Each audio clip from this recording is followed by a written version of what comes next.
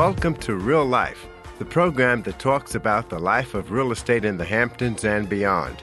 The people, the places, and the things that are the pulse and heartbeat of real estate, with your host, broker associate of Sotheby's International Realty, John Christopher.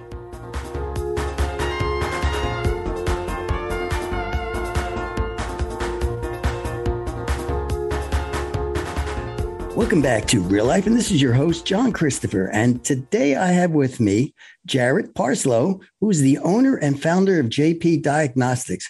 Hey, Jarrett, how are you today? Good, John. How are you? I'm doing great. You know, before we talk about JP Diagnostics, I'm curious, where did you grow up? I grew up in upstate New York, outside of Troy, little town called Averill Park in the country. Okay. The Massachusetts border, not far from Albany. I bet it got cold up there, didn't it? Say it again. I bet it got cold up there. Oh, my God. I remember one year in high school, it was like 20 below zero. It gets mighty cold up there. Lots of snow, too.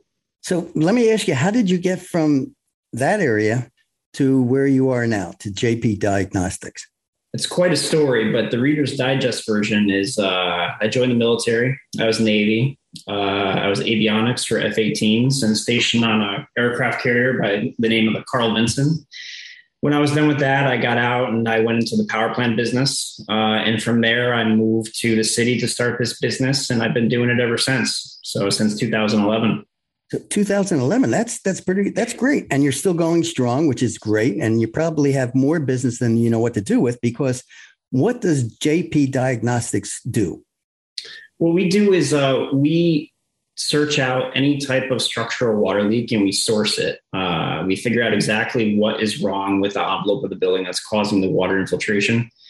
And then based on that information, we can determine a course of action for repairs to stop that water from intruding into the building.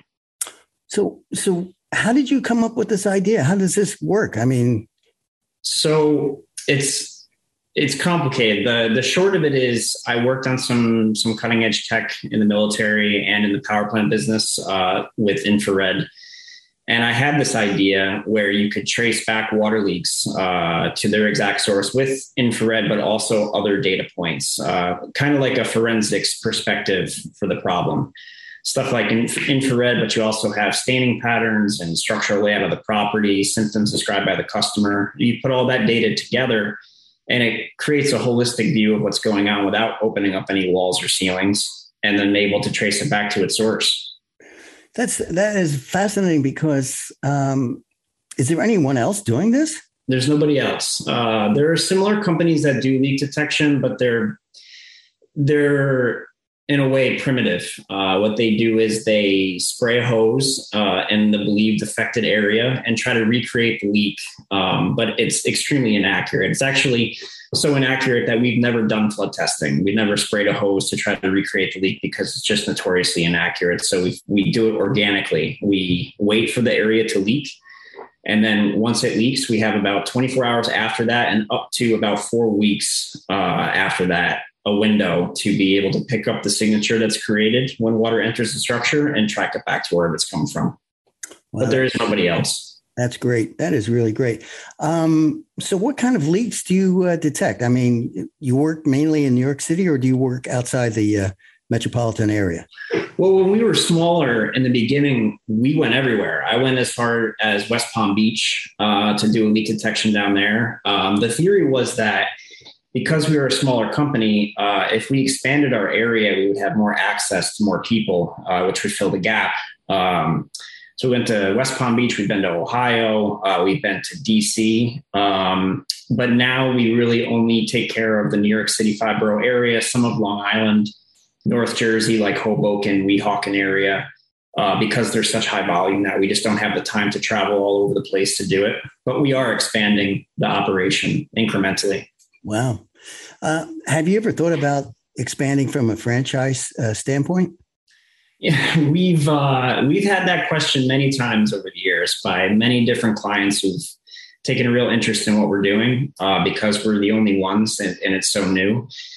I haven't really thought about it much. Right now, what I want to do is I want to be able to create a system that we can train technicians in and then expand our physical operations here. And we started by expanding the office operations, the support system that I have here. And then I do all the field work, the analysis, and the report generation. But eventually we want to expand into getting more technicians out there. Once that happens, then we can expand our field, all of Jersey, all of New York. And then maybe one day, if the opportunity presents itself, we could franchise it. So when you say about teaching technicians, what would be like the time frame for that? Would it be 6 months? Is there a process? I mean, you came up with this, so you know pretty much what you're doing, obviously, and you're doing it well. What do you think, how long would the training period be?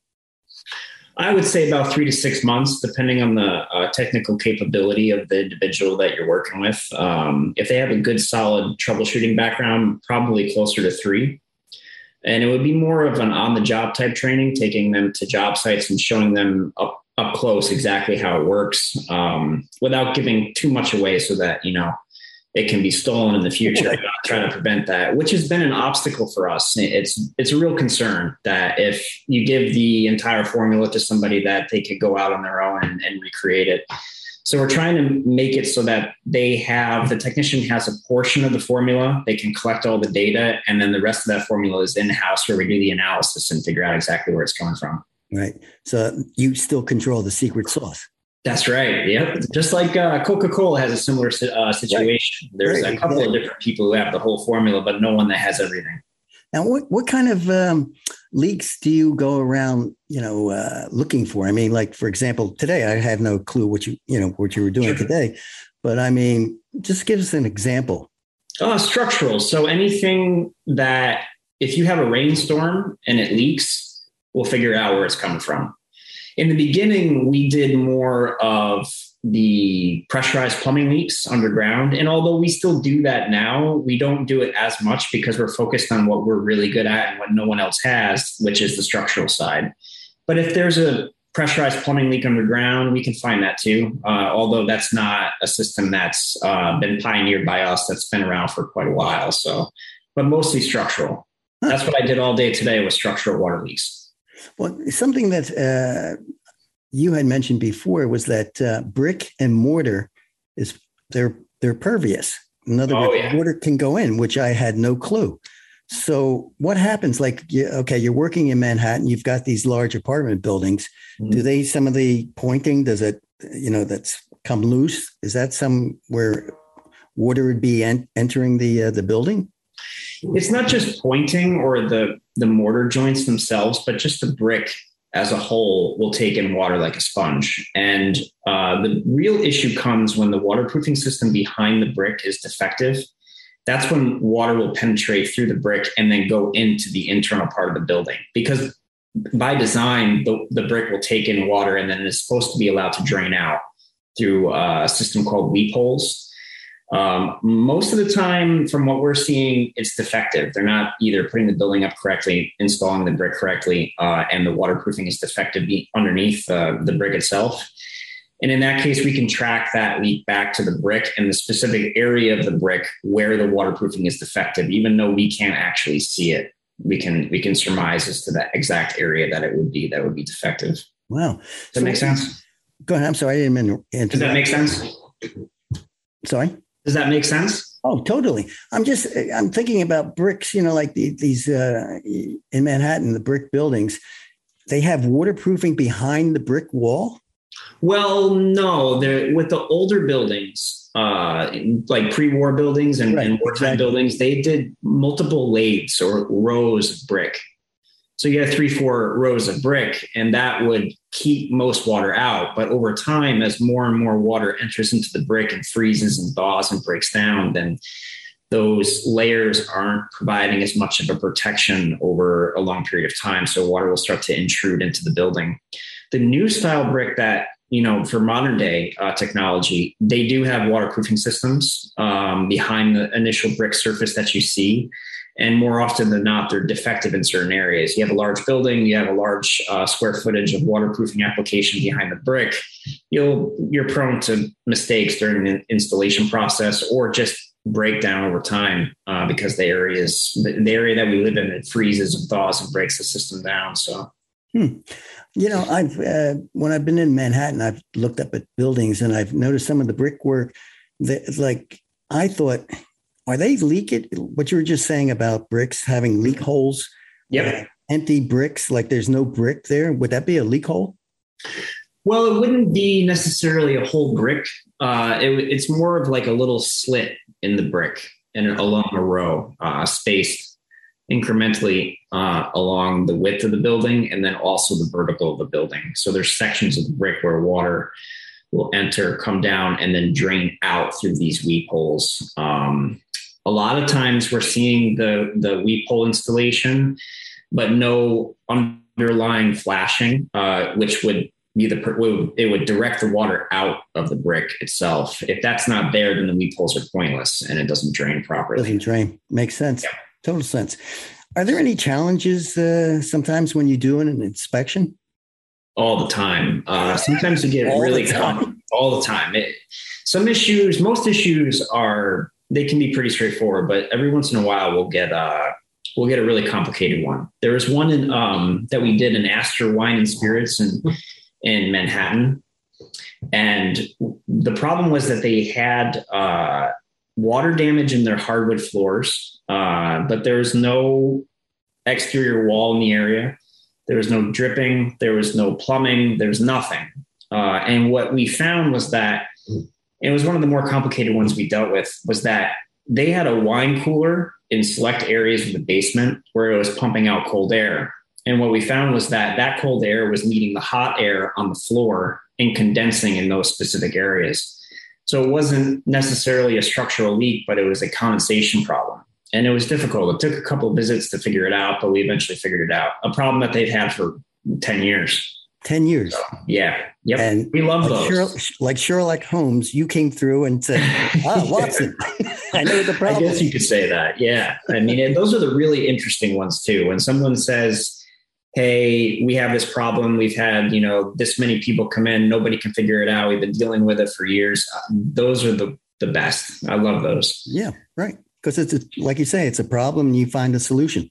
Yes, sir. Yeah. How do customers find you anyway? I mean, nobody uses the Yellow Pages anymore. Is it by word of mouth? How do people, because you're working all the time. So 99% of our call volume is from referrals now. It wasn't always that way. In the beginning, we used Google AdWords, word of mouth. But now 99% is from word of mouth. We linked up with a couple of different companies. I like to give a shout out to my buddy, Mike Hazan from Royal Renovators. He runs a really great roofing company. They found us, I think, around 2015, 2016. They love the technology. They refer us to a lot of projects. There's other contractors that we work with too that do the same thing, but most of it's just word of mouth from person to person that had a great experience with our company. Wow, that's great. And we no longer run AdWords. I'm sorry, I didn't hear the last thing you said. No marketing anymore, only word of mouth. Quick question in 10 seconds. Do you ever have leaks in new construction? Yeah, every day. That's actually most of what I deal with. Jared, how can somebody get in touch with you if they had more questions? Oh, you can go to our website at jpdiagnosticsnyc.com. You can find us on Yelp, or you can call us at the office at 347-536-2971. What's your website again? I'm sorry. It's www.jpdiagnosticsnyc.com. And we're actually updating the website. It's going to launch in a couple of weeks. So the website you see now is going to be a thing of the past very soon. Fantastic. Jared Parslow of JP Diagnostics. It's been a pleasure having you on. And this is John Christopher for Real Life, broadcasting from the wonderful village of Southampton, New York, on the only NPR station on Long Island. Please stay where you are, since we'll be right back with my next guest.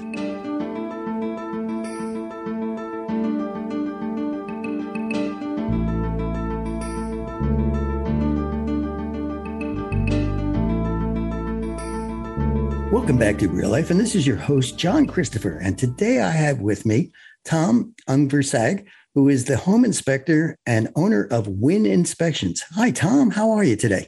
Pretty good. How you doing? I'm doing great. So, Tom, let me ask you, how long have you been doing home inspections? Just about 25 years now. Geez, time flies, doesn't it? Yeah, I still remember my first few inspections out there, but yes, time definitely flies. It does fly, right? Exactly. So, what led you into wanting to go into the field of home inspections? Well, I was in the Navy for about 4 years, and I was doing nuclear power. And I came out. I was going to go work at the Shoreham nuclear power plant, and they shut it down about 2 weeks before I came home. So I always did construction. I always had a background in it. And a friend of mine was doing inspections already, and he was doing a lot of commercial work. So I kind of helped him out.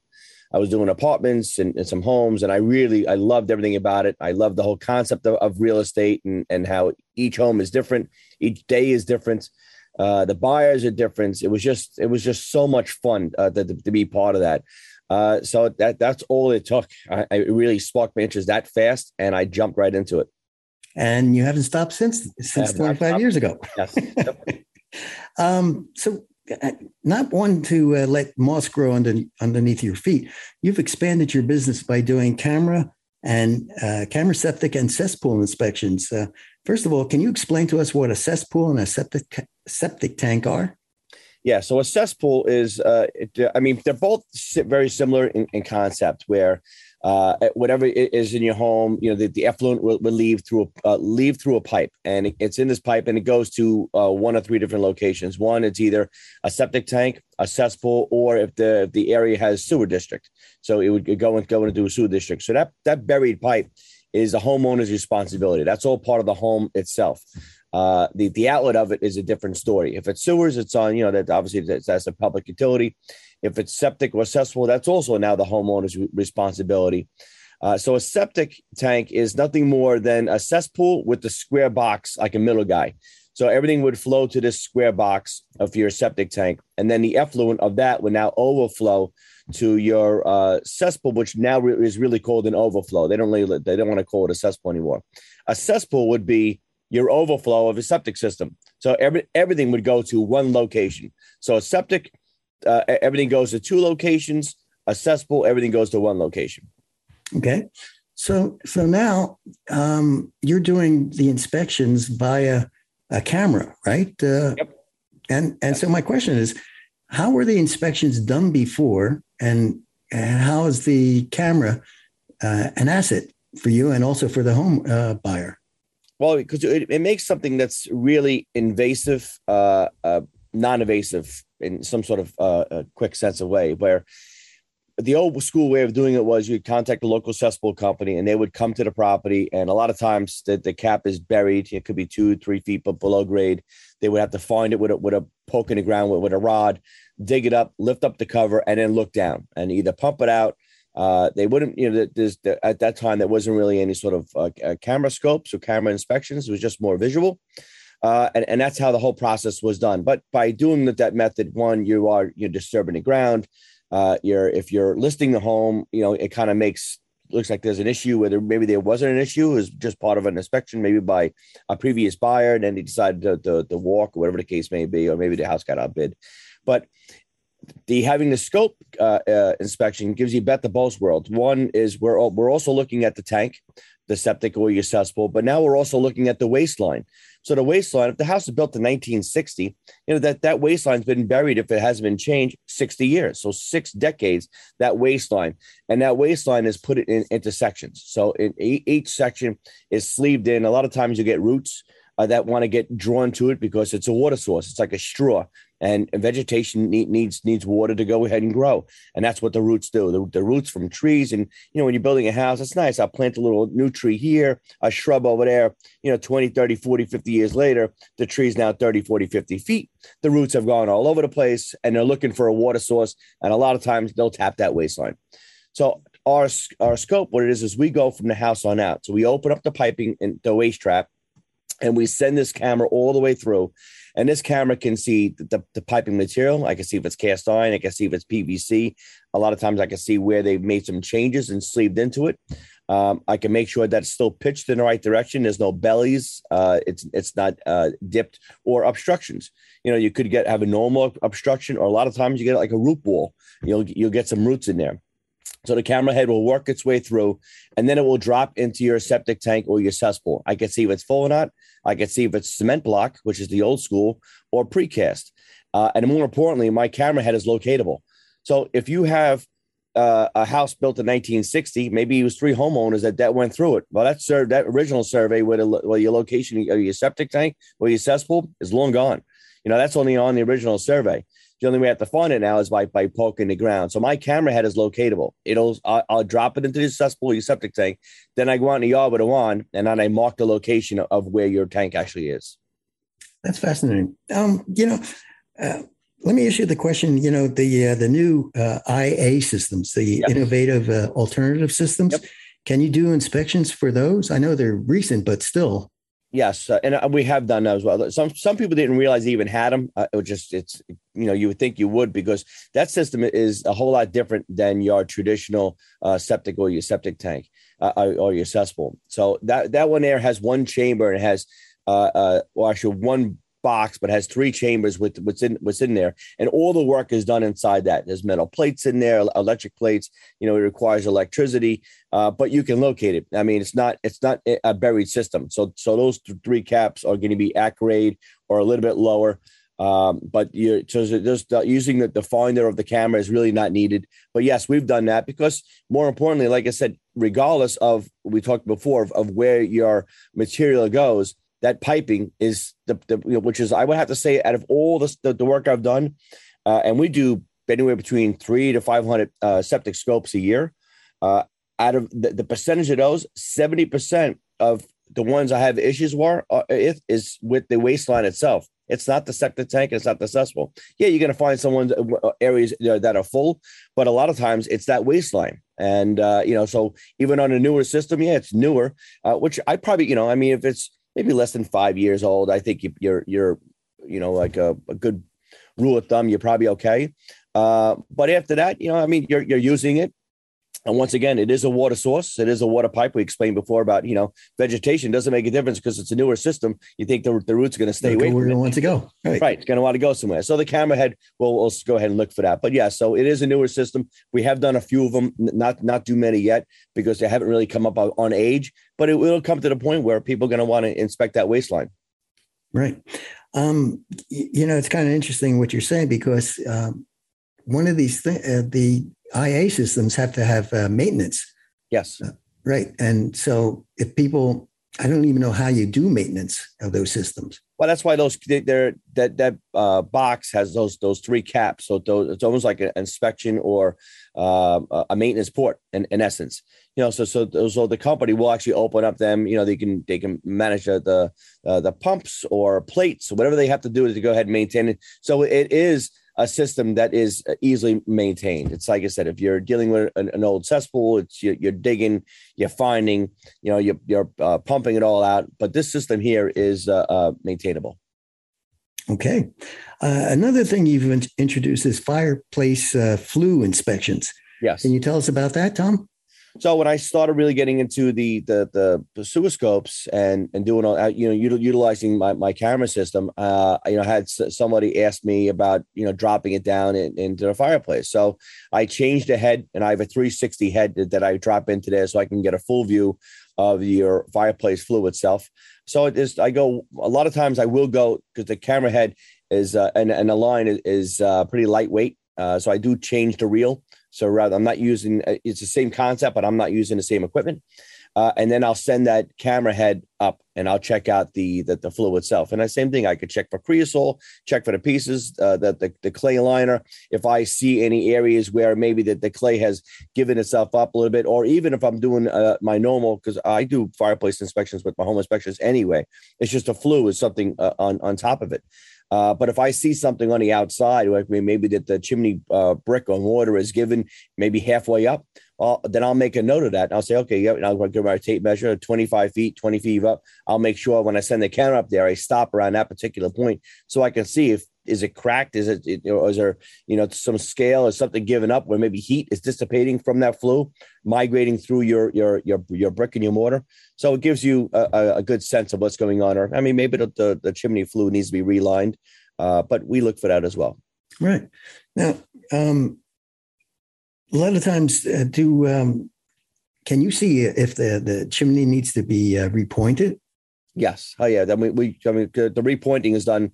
That's part of the normal inspection anyway when we're on top of the roof. So when we're inspecting the roof, the chimney tops are always part of the process. And a lot of times people don't realize that chimney head or atop of it, sticks above the roof line roughly 2 to 3 feet.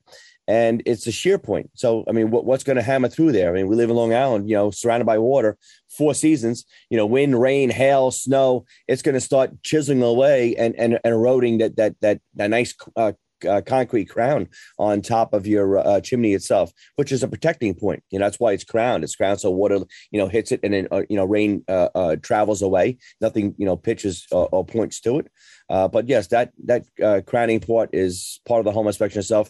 And there's a lot of times it always needs some sort of maintenance because how many times have people been on top of the roof looking at the top of the chimney? Probably never. I mean, go up every day, right. So the home changes hands, but we'll utilize that.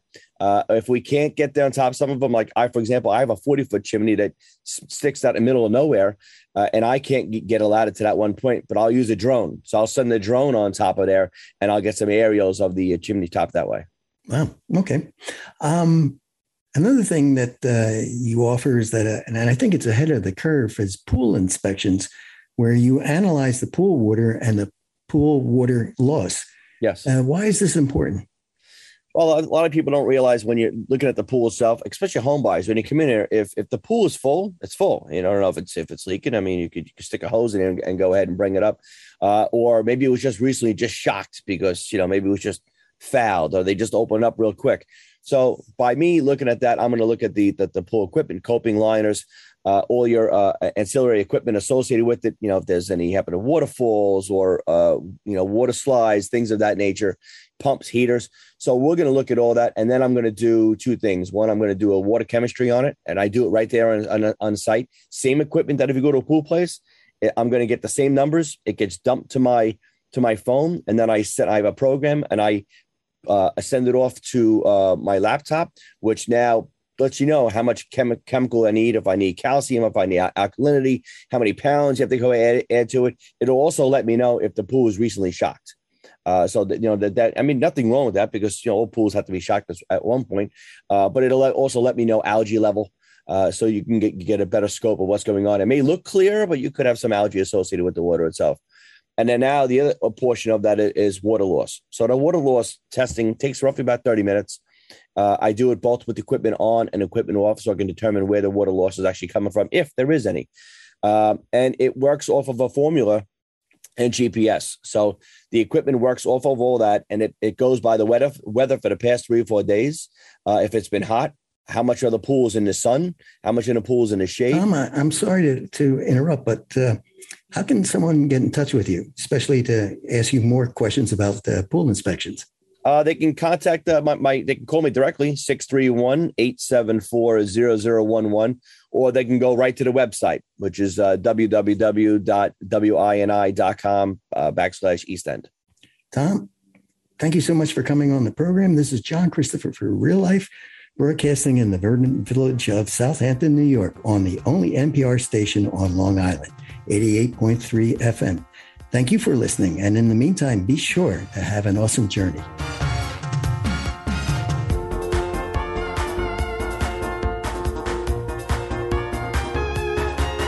You have been listening to Real Life, the program that talks about the people, the places, and the things that are the pulse and heartbeat of real estate in the Hamptons and beyond, with host John Christopher, who also created the music for Real Life. WLIW-FM's Delaney Hafner and Kyle Lynch provide production support. Thank you for joining us for Real Life, right here on listener-supported 88.3 WLIW-FM, Long Island's only NPR station, which you can also find on your favorite streaming apps and at wliw.org/radio.